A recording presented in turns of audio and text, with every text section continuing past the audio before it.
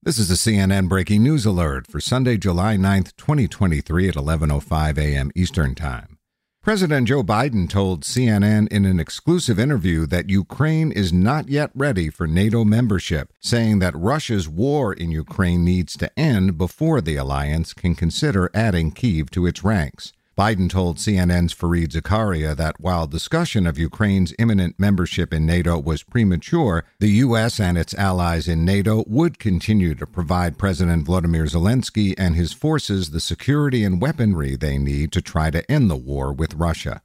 For more CNN audio news, go to cnn.com/audio, cnn.com, or the CNN app.